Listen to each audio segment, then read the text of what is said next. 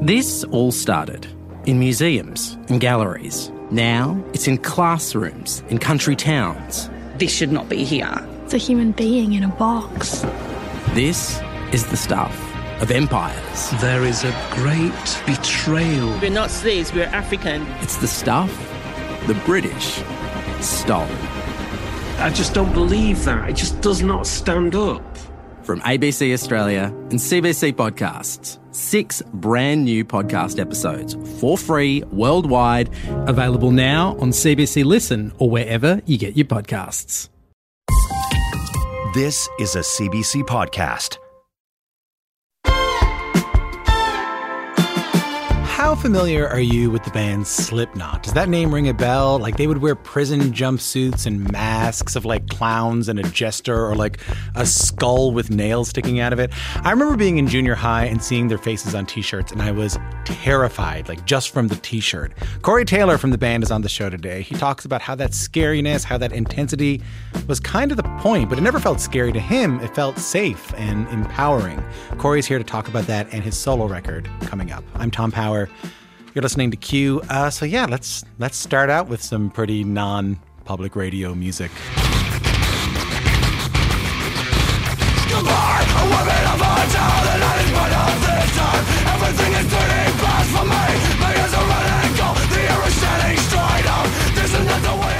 From 1999, that's the band Slipknot. That's a song called Wait and Bleed. That's Corey Taylor on the lead vocals there. Corey and Slipknot had that big hit in sort of the heavy metal circles, and then they became one of the most important and influential and like long-lasting bands in what we'll call like the heavy music scene.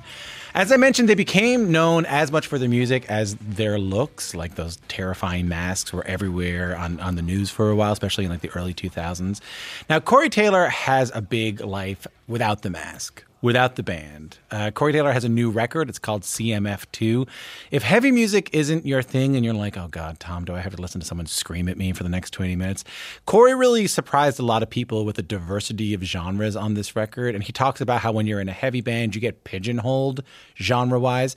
Anyway, that record's out. It's a really lovely conversation about like expectations we place on musicians and the reality of being in a band that the public sees as dangerous. Here's my conversation with Corey Taylor. How are you? I'm good, man. How you doing? I'm not too bad. You're in Boston? I am indeed in Boston. I am spitting distance from Fenway, and we're hours away from rocking like Dawkins. You know how it is, man. Oh, yeah, baby. Oh, yeah. We will not be doing Unchain the Night, but we'll be coming close. All of us are trying to get close to Unchain the Night, really. In all of our We can hope, we strive for Dream Warriors. We settle for Unchained the Night. There you go. I want to play the first track off the record because, as I mentioned to you before we turned the microphones on, as a traditional musician, it kind of caught me off guard. Take a listen to this.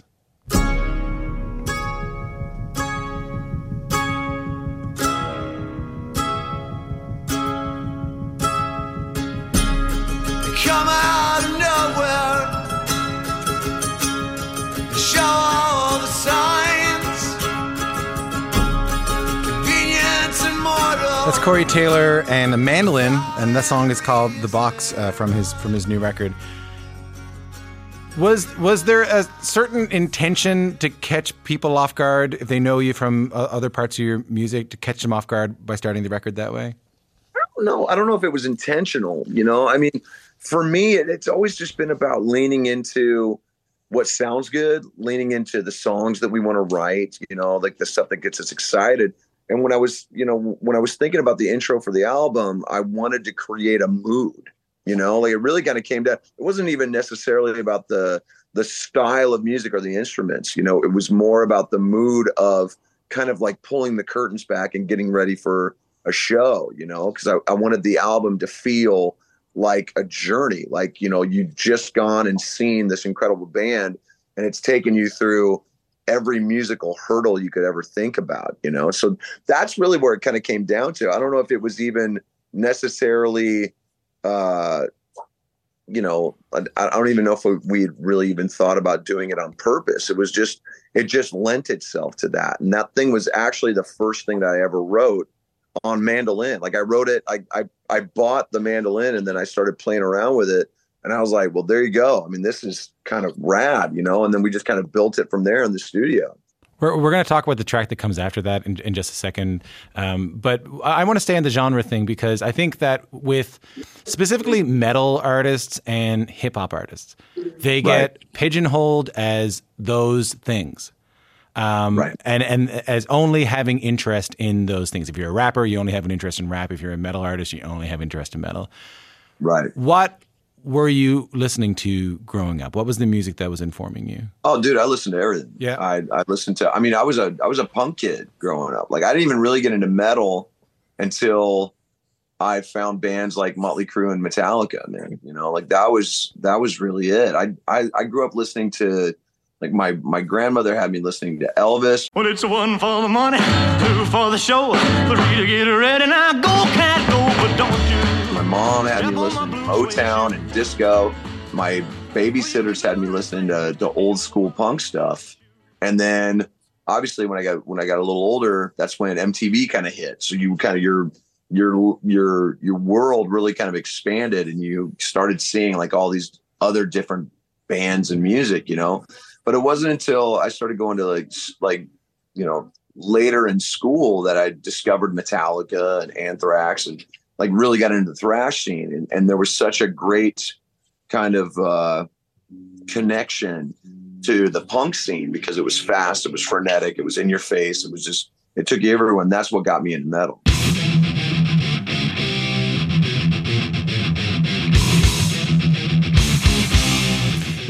Were any of those things you were watching on MTV or any of those things that you were watching at live shows? I don't know who was touring Iowa. Were many people touring Iowa? I mean, yeah. I mean, people forget that Iowa's where Ozzy bit the head off the bat. Is that true? Yeah, absolutely. 100. Des Moines, actually. Spitting distance from where I live. Veterans Memorial Auditorium. Wow. He bit the head off there, and he was banned from ever playing Iowa probably for a good... I want to say it was 13 years, and he would always book a show in Iowa and then he would cancel every time. So we would get ready to see him and he would cancel because he knew he wasn't going to be able to play. But they finally lifted that ban right around the time the No More Tears album came out, was thankfully, you know, so he was banned from there for a long time. But yeah, I mean, we were essentially a B market, but we would get massive shows. You know, I can remember my mom going and seeing Quiet Riot open for Loverboy in like the early 80s. Metallica would come through and play Cedar Rapids and Iowa City and all that stuff. So bands would come and play, but it was pretty few and far between. You didn't get to see like the cool like indie bands. You know, you had to leave town to go see that, you know. I love imagining this. I love imagining like young you going to see these bands and like sort of getting an idea of what entailed of that music and what entailed of that life. Right. Of course, and then you get to sort of live that life yourself. I want to play another track off the record, which is maybe music I more closely associate you with. Okay.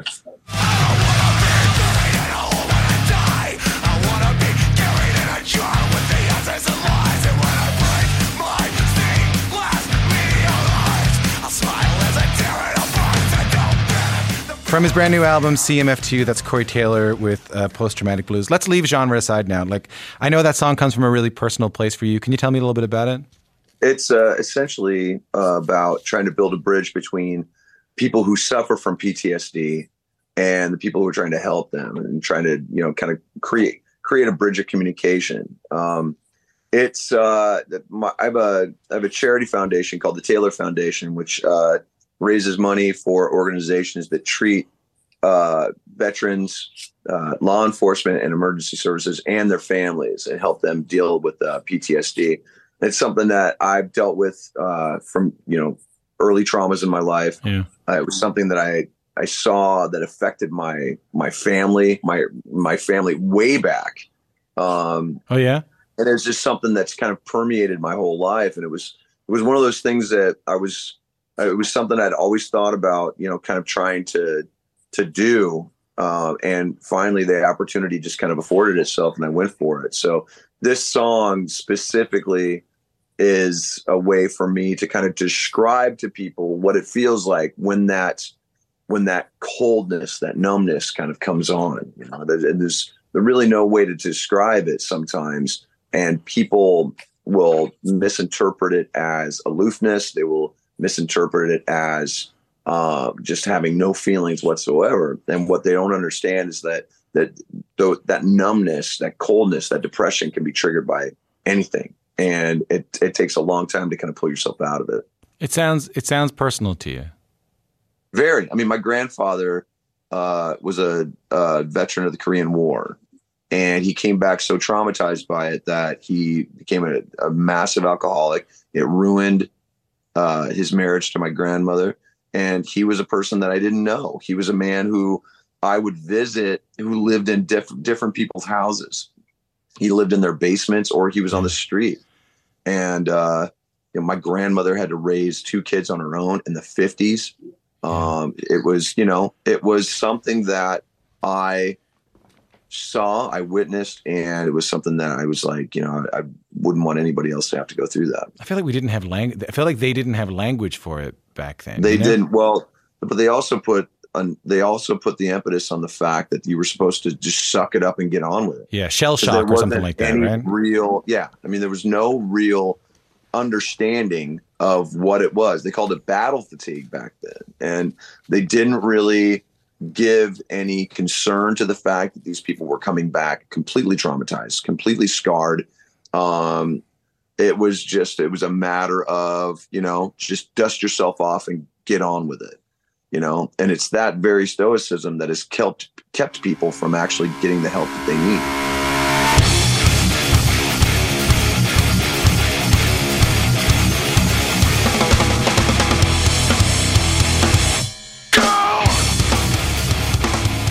I'm Tom Power. You're listening to Q. My guest today is Corey Taylor. You might know Corey Taylor as the lead singer of the metal band Slipknot. He has a new solo album. It's called CMF2. We were just talking about that. In this part of our conversation, we talk a little bit about Slipknot, who you might remember when they first came out became known for wearing strange masks, clown masks, masks with nails out of them, jumpsuits. They would only refer to one another by their number. And I admitted to Corey that when I was young, that was kind of scary for me, even on T-shirts. And that's where we'll pick up this conversation.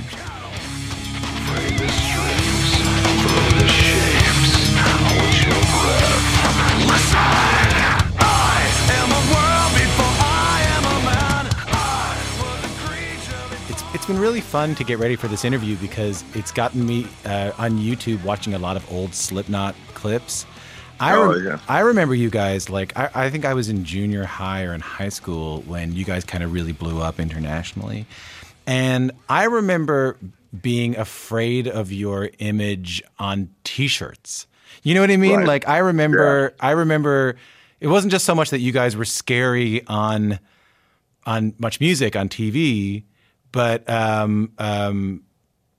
when you were almost terrifying on T-shirts. Do you know what I mean? Right. And right. But then when I watched the videos, it became very clear to me that, well, maybe I'll just ask the question. Was it scary to be in the band too in those days? No, because we were all kind of nuts, basically. I mean, we were all just kind of these balls of psychosis that were just trying to work out this kind of frenetic energy, this hyperactive intensity, basically. I mean, the mask just helped us kind of tap into it a little more. We just wanted to go out and we just wanted to be, the wildest thing anybody had ever seen, but we also wanted the music to be good. It's one thing to get up on that stage and have the look and have the thing and not have any music to really back it up. I've seen a million of those bands come and go. It's another to kind of be the complete package, where it's like you have the look, you have the live show, you also have the songs.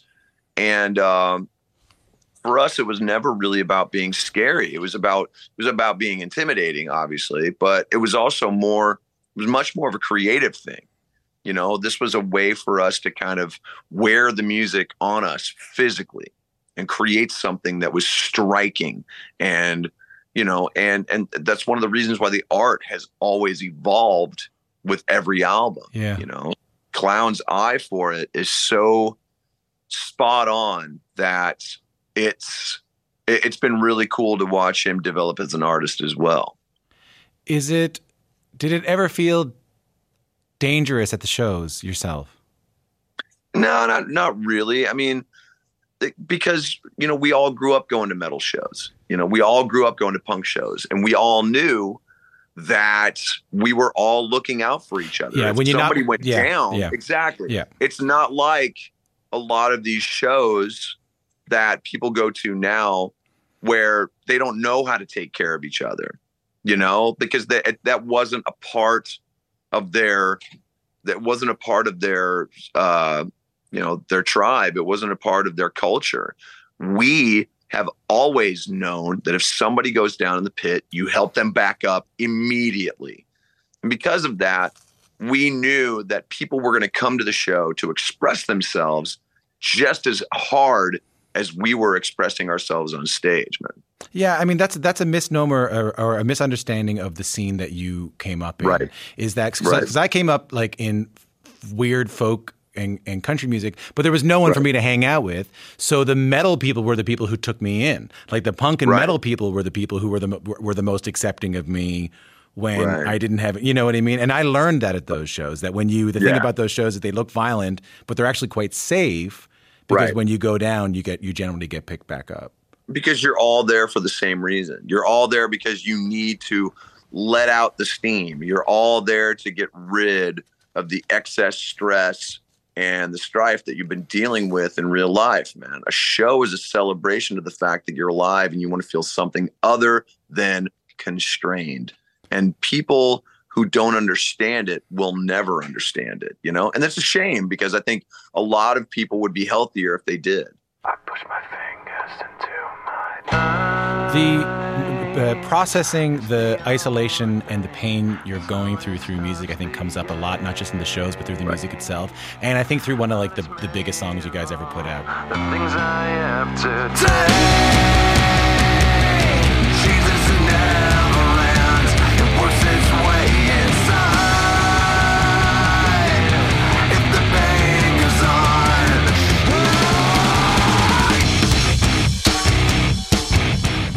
If you're just tuning in, I'm speaking with Corey Taylor. His new record is called CMF2. That's a Slipknot duality. As much as you want to, can you tell me a little bit about that song? Because that song, from what I understand, is symbolic of what we were just talking about, of having to process something through your own life through music and get something out there. Right. Yeah. I mean, it's about needing that second to kind of get your head back, get your head right. It's all right there in the chorus, where it's literally about taking these two fingers and applying them right there to kind of get through that migraine that life will inevitably lay on you sometimes.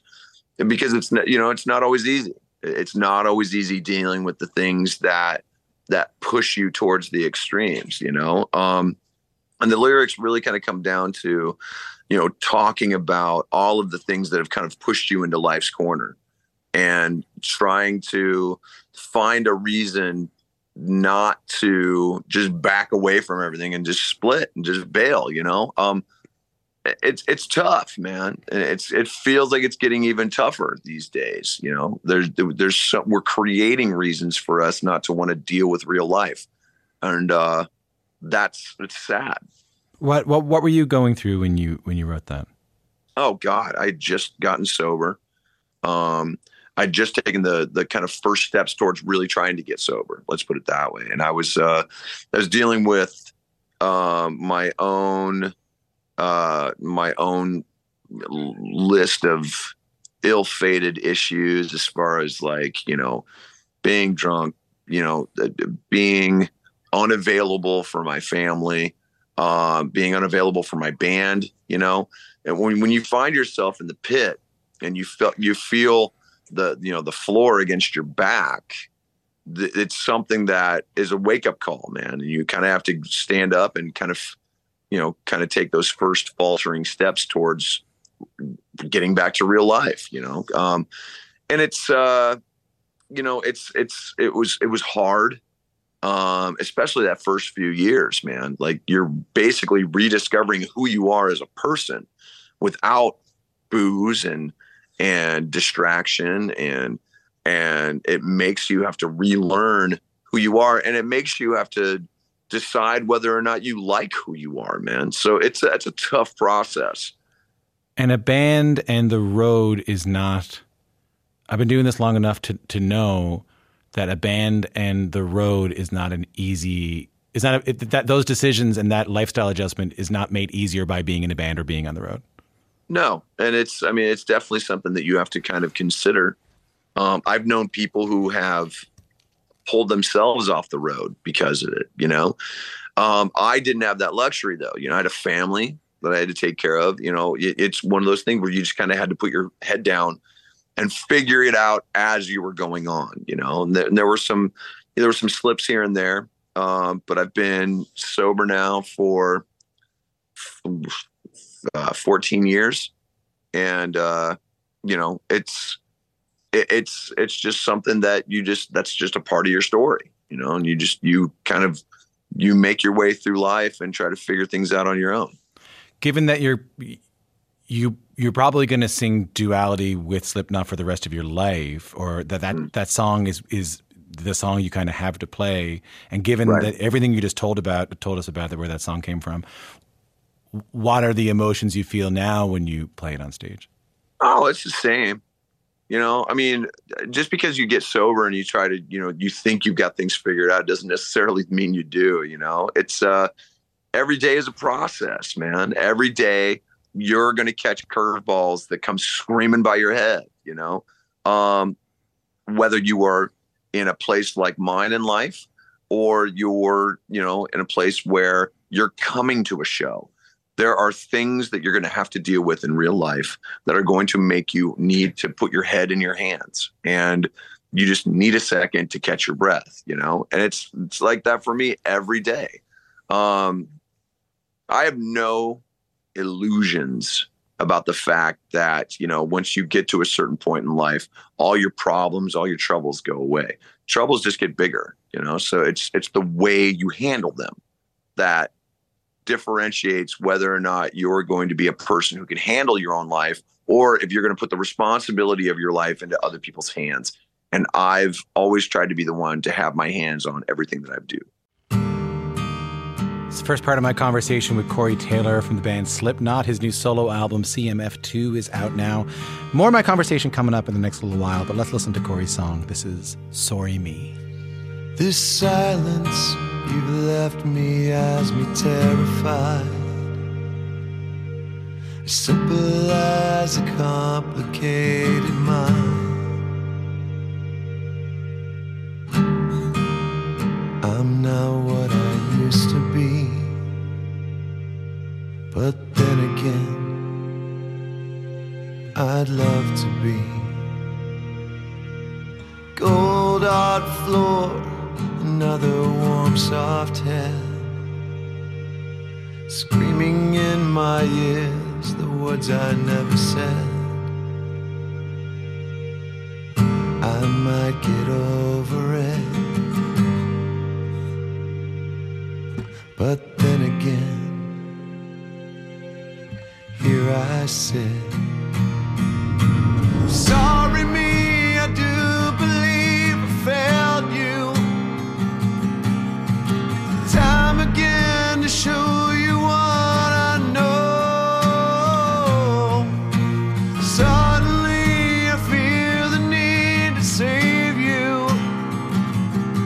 So stay right here until it's time to go. That's a little bit of Corey Taylor's song, Sorry Me. Corey Taylor, the lead singer of the band Slipknot. That's a little bit off his solo project, CMF2. Coming up, more of my conversation with Corey Taylor. We talk a little bit about how a band that became known for its terrifying masks, its infighting, its dangerous, violent performances, ended up lasting longer than almost any other metal band. He has an answer to how they did it. It's coming up after this on Q. Things all stack up, waiting out my end. Seems the inner cancer's coming out again.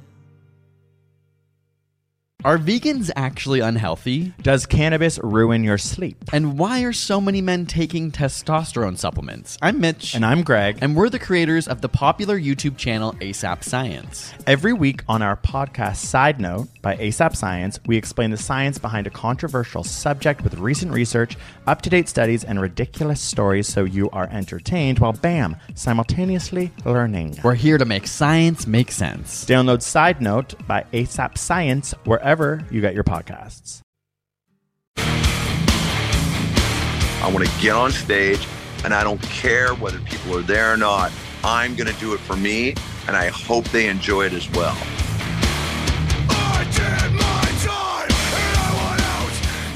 I'm Tom Power. You're listening to Q. You're in the middle of my conversation with that guy, Corey Taylor, the lead singer of the metal band Slipknot.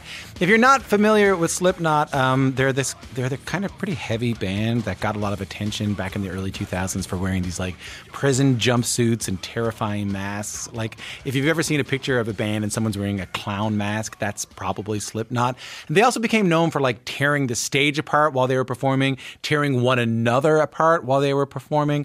And given how destructive that band is, both in terms of their performance and frankly interpersonally, it's kind of amazing that Slipknot has survived for 3 decades now. So that's where we're going to pick up our conversation. How did this metal band from Iowa survive longer than almost any other band? Here's more of my conversation with Corey Taylor. How about the band?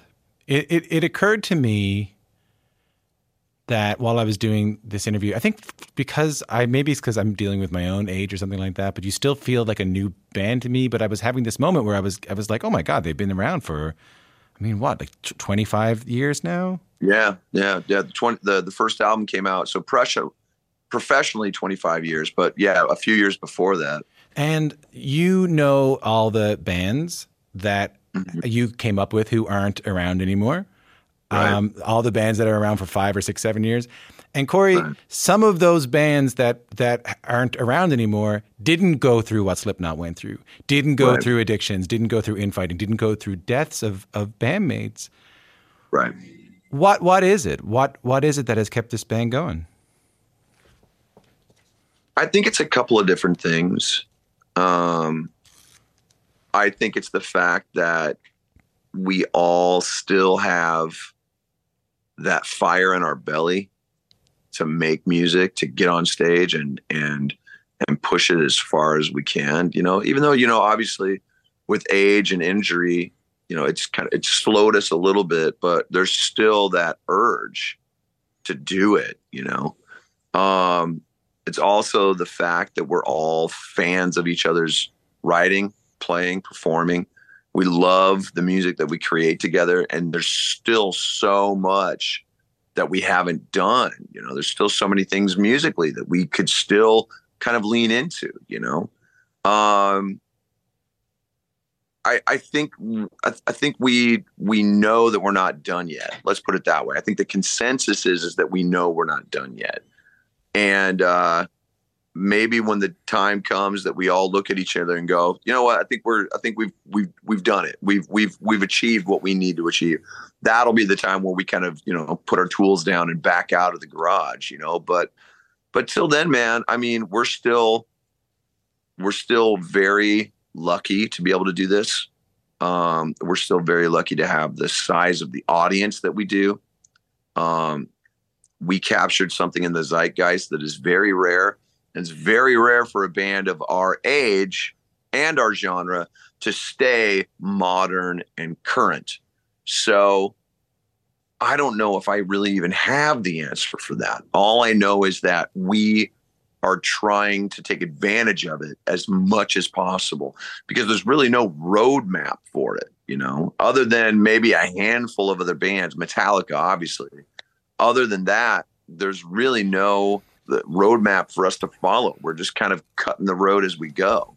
There's absolutely no roadmap. Even with Metallica, and no disrespect to Metallica, in fact, incredible respect to Metallica. Right. We're talking about an era where, when they came back with the Black Album or whatever, we're talking about an album when that got on MTV, so Enter Sandman blew up and everyone discovered them all over again. You are also talking about keeping this band going and growing an audience coming at a time when you guys were on like Much Music and MTV and everyone watched that too, when there's no monoculture anymore.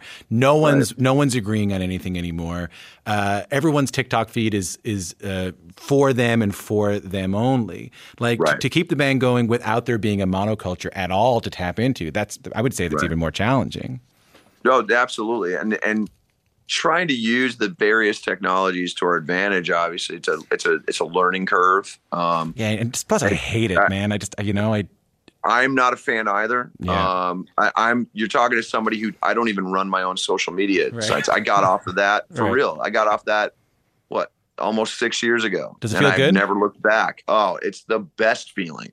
I was a doom scroller, man. Like I would just, it was painful. And it got to the point where I realized I was ignoring my family because of my addictive tendencies, man. Like I would be sitting in a room with my kids playing and my daughter would come up and go, "Daddy, get off your phone." And that broke my heart. And I was like, that in itself was enough reason for me to get off so I could really be present with my wife and my kids and really make sure that I was spending time with the people who mattered, man, One of the things it can do is it can foster a sense of community. And when you go to Corey Taylor videos on YouTube and you go to Slipknot videos on YouTube, there are a lot of comments there about how X song saved my life. X song helped me through the darkest moments of my life.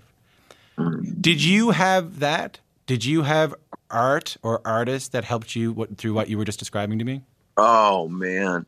Faith No More. I mean, I saw them on the VMAs in I think it was 1990, and I had just gotten back from the hospital because they had pumped my stomach because I had taken a bunch of pills.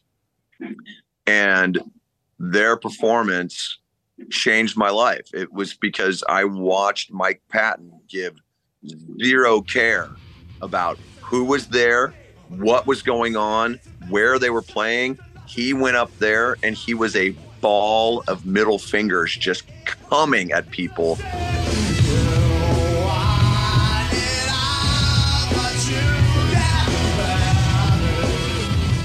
And it inspired me. I was like, that's what I want to do live. That's what I want to be live. I want to get on stage, and I don't care whether people are there or not. I'm going to do it for me, and I hope they enjoy it as well. That's a beautiful thing. I know we have to go. I'm going to play you one more clip, and I think to not look back at the past, but kind of look at the future of what might be inspiring or who you've inspired these days. I'm going to play a clip. Take a listen to this.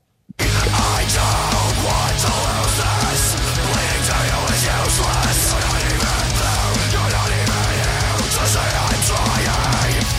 God, I'm trying. Corey, who's that? That's my boy. That's your son. That's my son. That's Junior. That's Griffin. Vended, is that the band? Yeah, Vended. Yeah. It's him and Simon, who is Clown's son, playing drums. Wow. And then it's a bunch of dudes that they went to school with, basically, man. So they've come up together from the jump, and they've just gotten better and better and better. And they're just, to me, they're one of the best bands out there right now. How does it feel to watch him play this music? It's amazing. It's so rad. Anytime we're at the same festival, you know where to look for me. I'm going to be on the side of the stage, grinning ear to ear like an idiot because I'm watching my boy be himself, and he's an absolute star, dude. He's one of the best. I love it. And I could not be more prouder. It's so rad. Right, because he's giving the ball a middle fingers too now. Oh yeah, dude. Yeah. And he's so good at it. And he's different and yet alike. And he's just got a style that's all his own, and there's so many things that he can do that I could never do. It's just so impressive to me. And I love the fact that he's just really learning and doing it on his own. He's asked me for very little advice, but when he does come to me, we have really cool heart-to-hearts about stuff, whether it's writing or taking care of our voices and stuff. Like it's pretty rad. It's a whole level of our relationship that I never knew I would have had with him, That's a beautiful thing. Corey, I love talking to you. Thanks so much for making the time for us. Oh, it's all good, man. It was my pleasure. Made of all the things I have to Two things on that. One, Corey did that interview on his iPhone, like backstage, waiting to go on in Boston. So that was cool to see like what was happening in terms of the big show behind him. And the second thing, and this might be almost a cliche at this point, like you might already know this, but it's very true that the people who are in these destructive, aggressive, scary metal bands are often the kindest and most generous and most considerate guests and most thoughtful guests. So thanks so much to Corey Taylor for making the time. His new record is called CMF2. It's out everywhere now.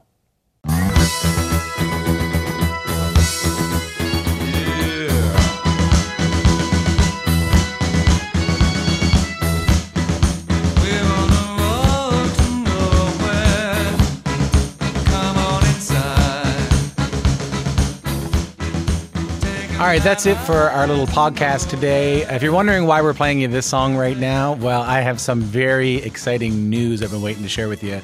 Tomorrow on the podcast, you'll hear our conversation, a very rare conversation with all 4 members of the legendary band Talking Heads. I'll be honest with you, these guys have barely been in the same room in the last 2 decades. It was a great honor that all 4 of them came in for a conversation largely about the re-release of their legendary concert film, Stop Making Sense. So yeah, David Byrne, Jerry Harrison, Chris Frantz, and Tina Weymouth, all the Talking Heads. All Talking Heads know the tomorrow on the show. We'll see you then. Later on.